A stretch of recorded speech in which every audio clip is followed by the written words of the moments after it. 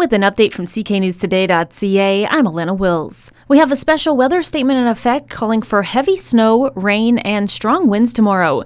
Environment Canada says that should start around noon. We could get up to 30 millimeters of rain and 15 centimeters of snow, with wind gusts of up to 70 kilometers an hour. There's still some uncertainty as to what areas will get the heaviest snow, especially since temperatures in some parts will continue to be above zero. A Ridgetown woman has a future court date after she was busted by a homeowner during an attempted theft in Chatham. Police say they got a call around 9:30 yesterday morning while the woman was allegedly trying to steal a bike and some tools from a house on Wellington Street West. However, they got another call from the homeowner shortly after saying they stopped the woman while she was trying to get away. When officers got there, they were able to arrest the 43-year-old and charged her with theft and possession of stolen property.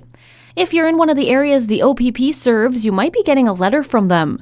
Provincial police in southwestern Ontario have sent out satisfaction surveys to random households.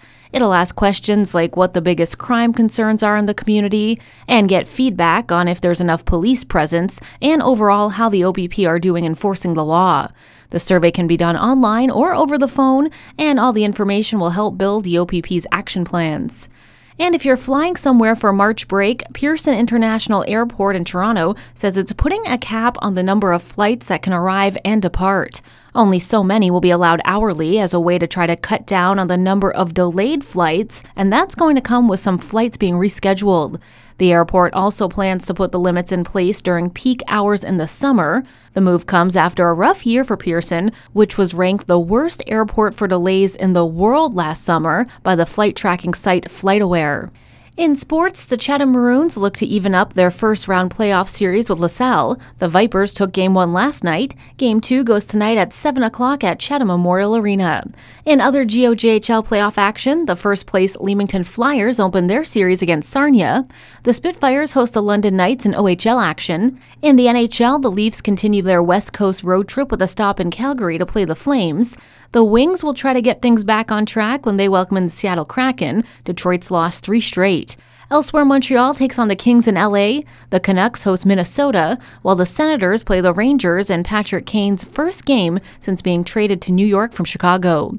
And on the basketball court, the Raptors visit Washington to play the Wizards in Game 1 of a 2-game set.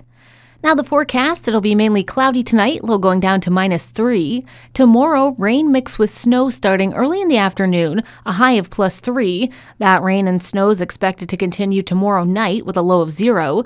And Saturday, some sunshine on and off, high of 5. And that's what we're at right now, 5. I'm Alana Wills. For more on these and other stories, visit cknewstoday.ca.